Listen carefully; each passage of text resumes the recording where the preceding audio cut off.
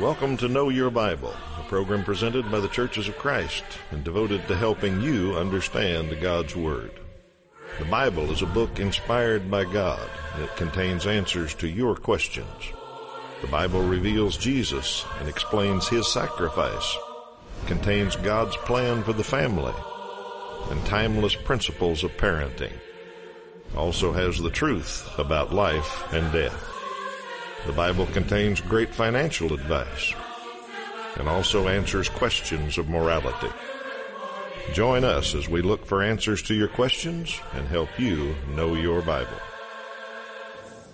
Welcome back to Know Your Bible. We're ready to study the Bible with you, and we're glad that you've tuned in today to learn a little bit more about the Bible.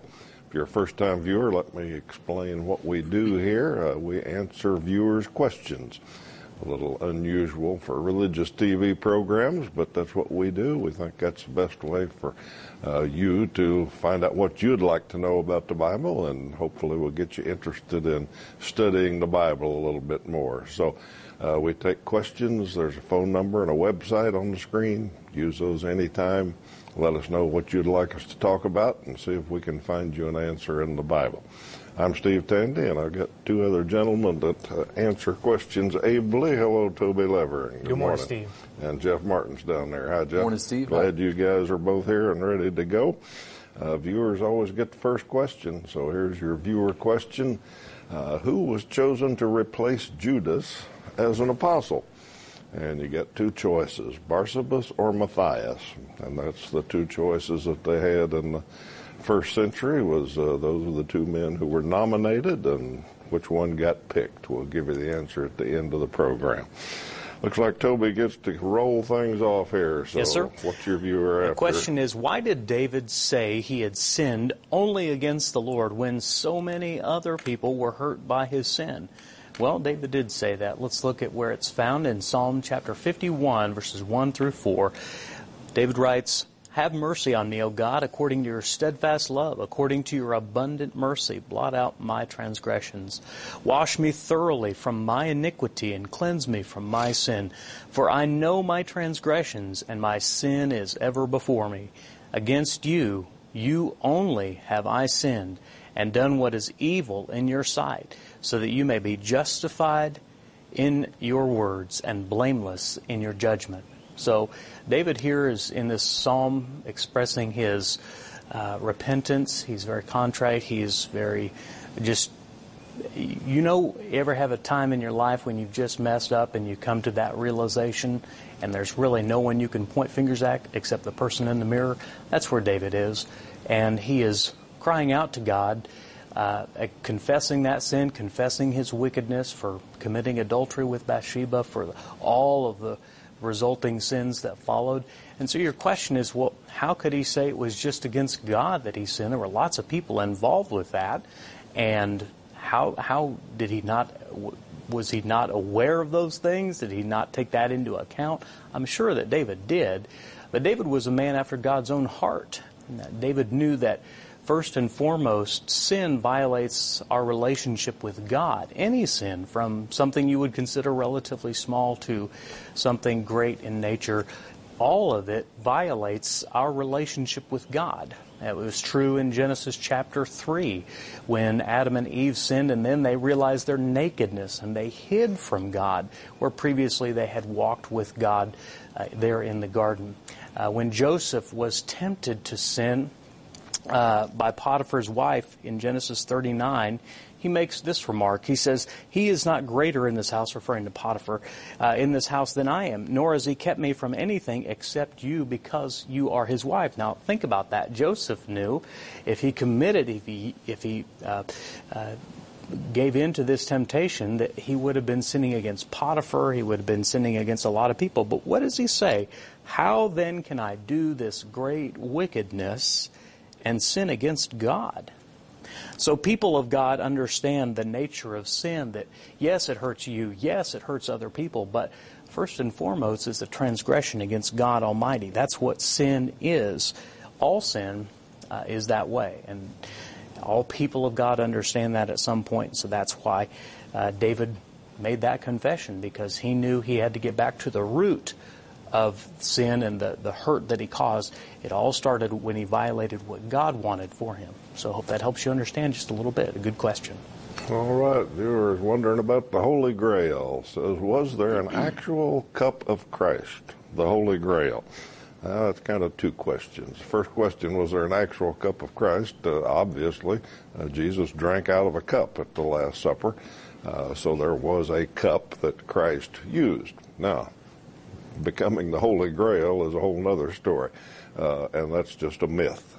There's absolutely certainly no biblical mention of it, but best we can tell, lots of stories started kind of in the Dark Ages about this Holy Grail, and there's so many different stories that you can find all kinds. You read the Da Vinci Code novel, and it's got the Holy Grail in it, and then any King Arthur stories have got the Holy Grail in it.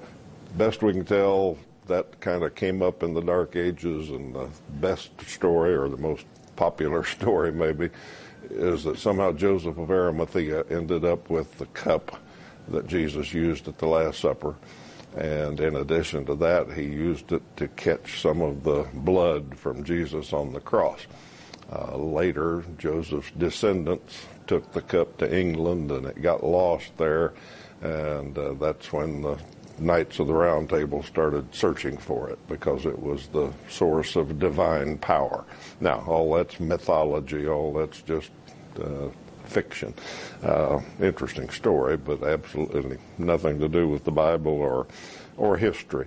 A couple of things to think about when you wonder about stories like that. Number one, the cup, if the Holy Grail existed, a cup is not the source of divine power. We know where the divine power comes from. It's God, and it's never been placed in an object like that we can get and somehow possess that power, so shouldn't worry about that. Secondly, if you notice, there aren't any historical artifacts around, and I know there are a few supposed ones. The head of John the Baptist is in this place, or the bones of this saint are somewhere. But as far as the cross and the cup and Jesus' clothes or anything like that, they don't exist. And I think there's a reason for that. I think God made that happen, because if we had something like that we could prove was really from that time, the human inclination would be to worship it.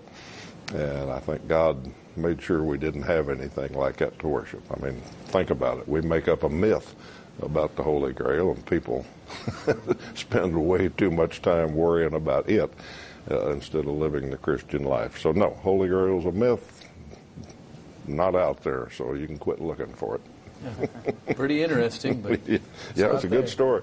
Yeah. Okay, I've got the next one. Is there any way Satan could be saved even if he repented?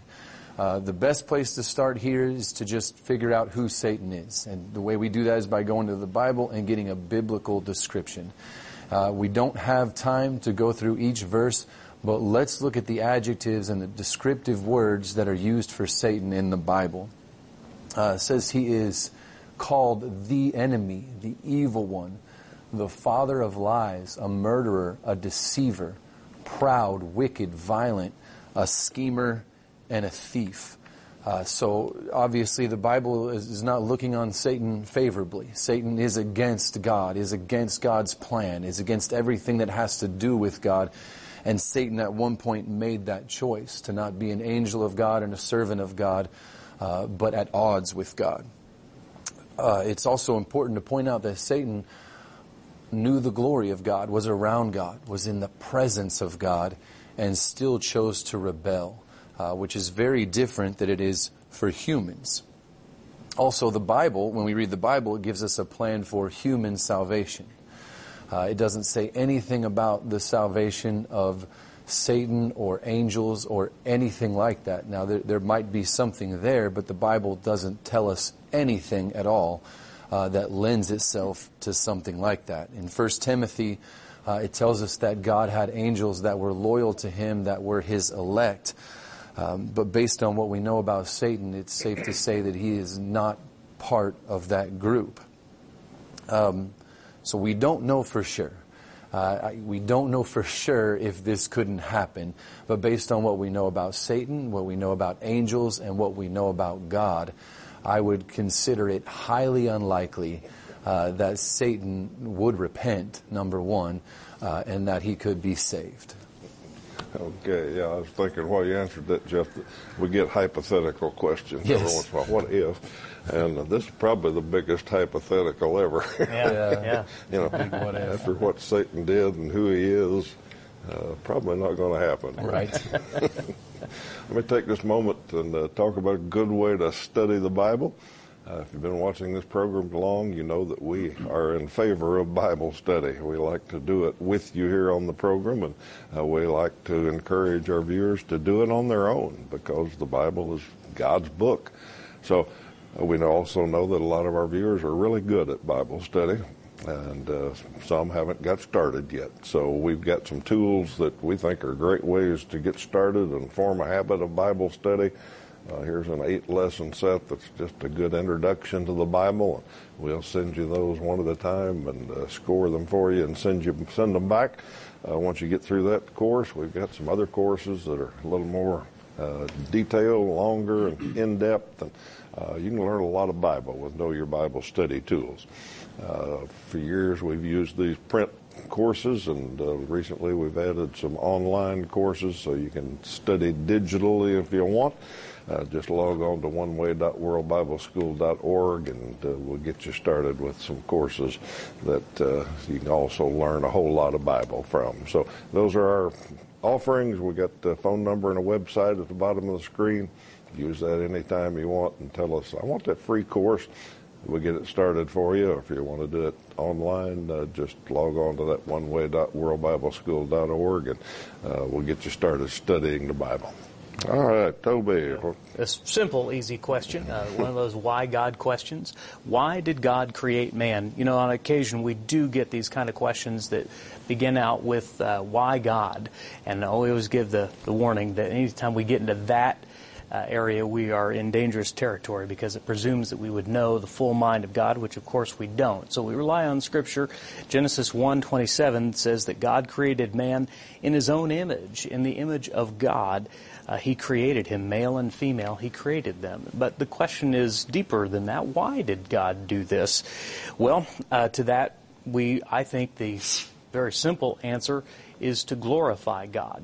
There are some scriptures throughout the Old and New Testament, but let's look at one. Isaiah chapter 43, verse 7 from the ESV says, "Everyone who is called by my name, who I created for my glory, who I formed and made."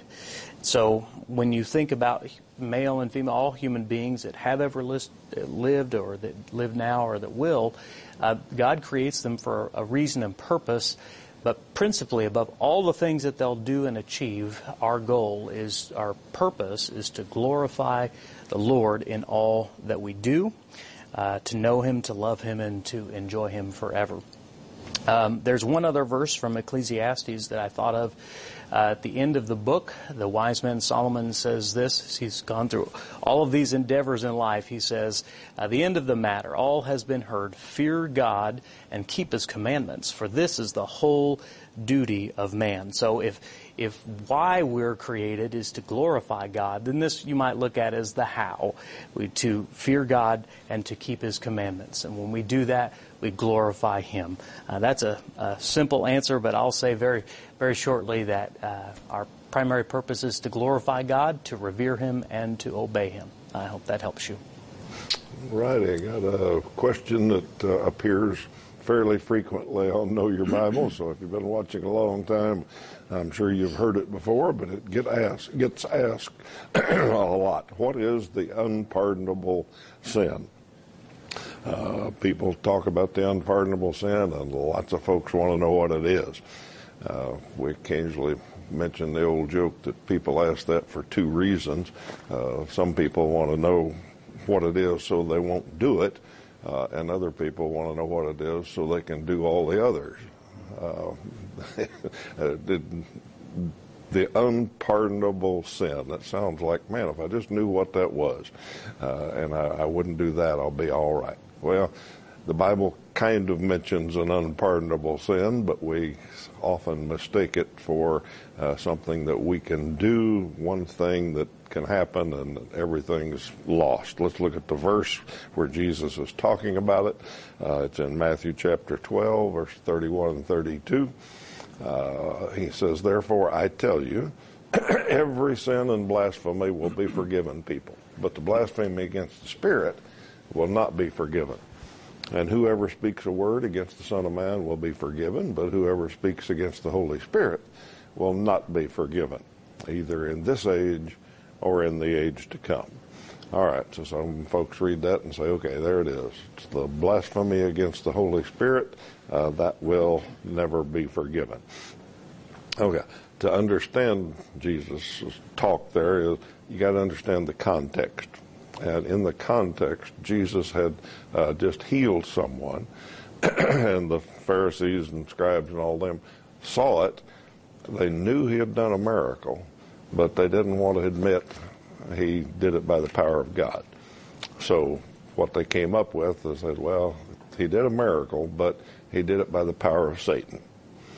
Okay, so what they were denying was the power of God, that the Holy Spirit had acted in healing this man.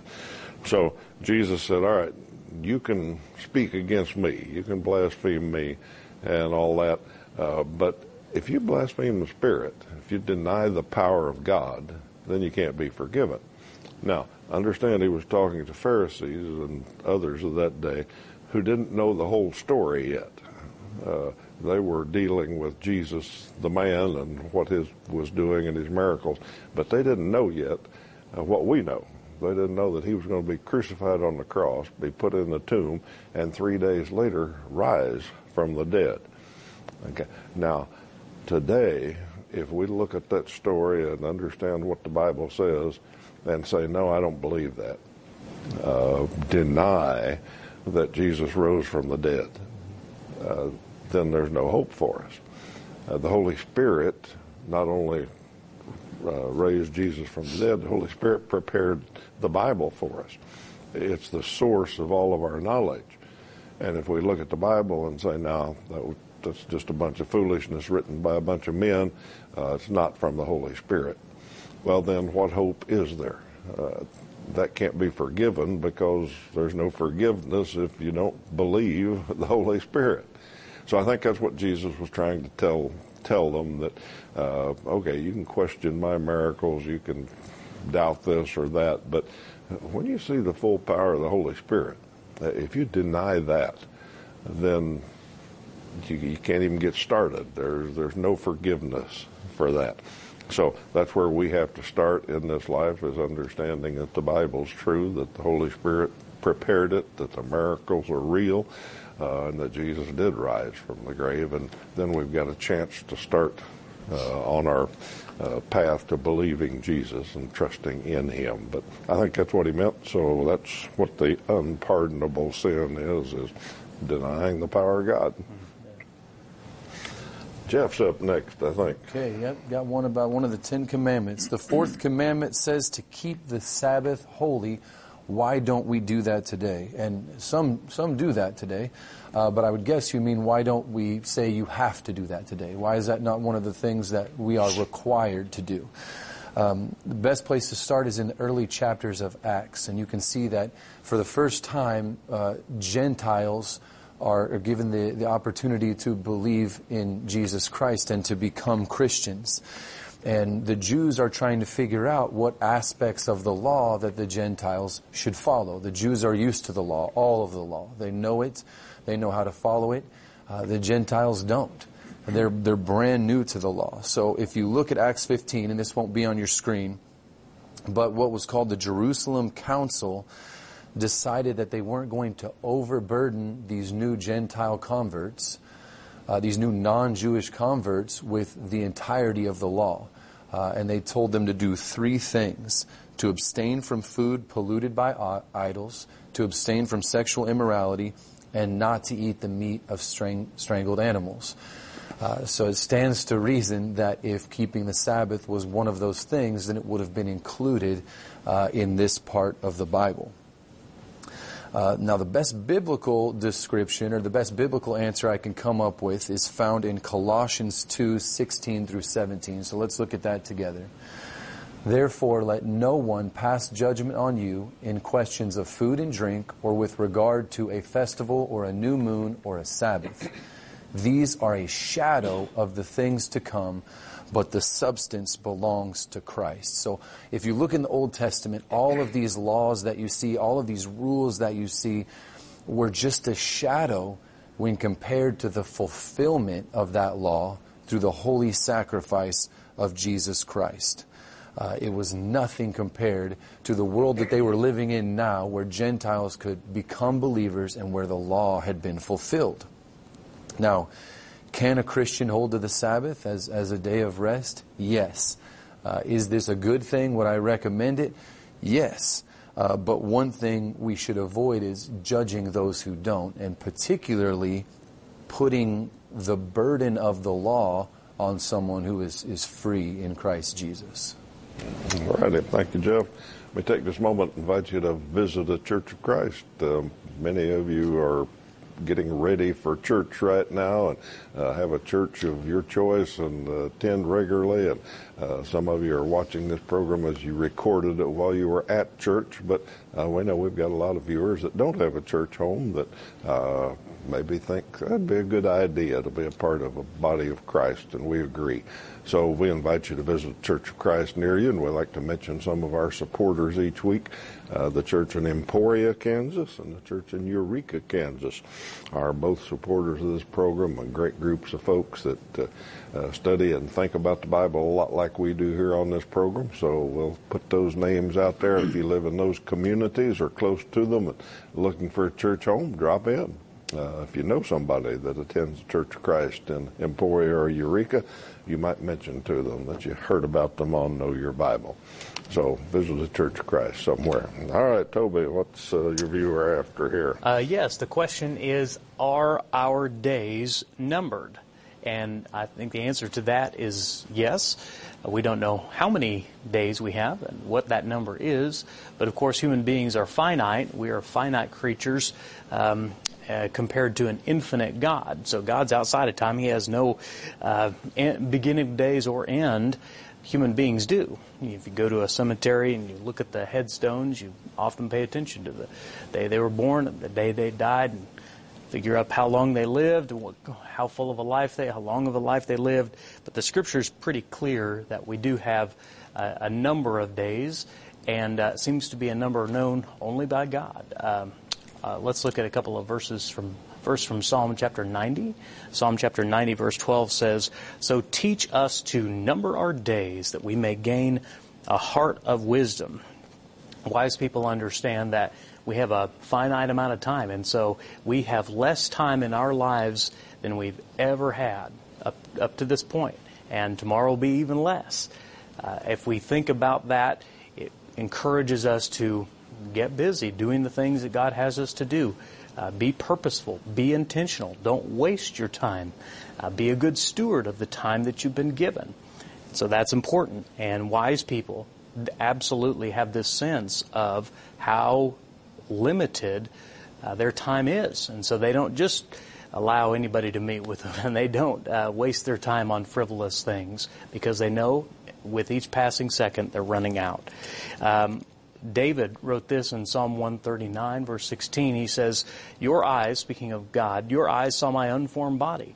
All the days ordained for me were written in your book before one of them came to be." Now, I don't personally think there's a literal physical book, but the idea is that, there's a certain number of days we've been allotted, and that's only known by God. And so, yes, I do think our days are numbered, and if we're wise, of course we can't know the number, but if we're wise, we treat each day important, and we treat each day with intention and purpose, and do our best to do the will of God in each and every day that we're given.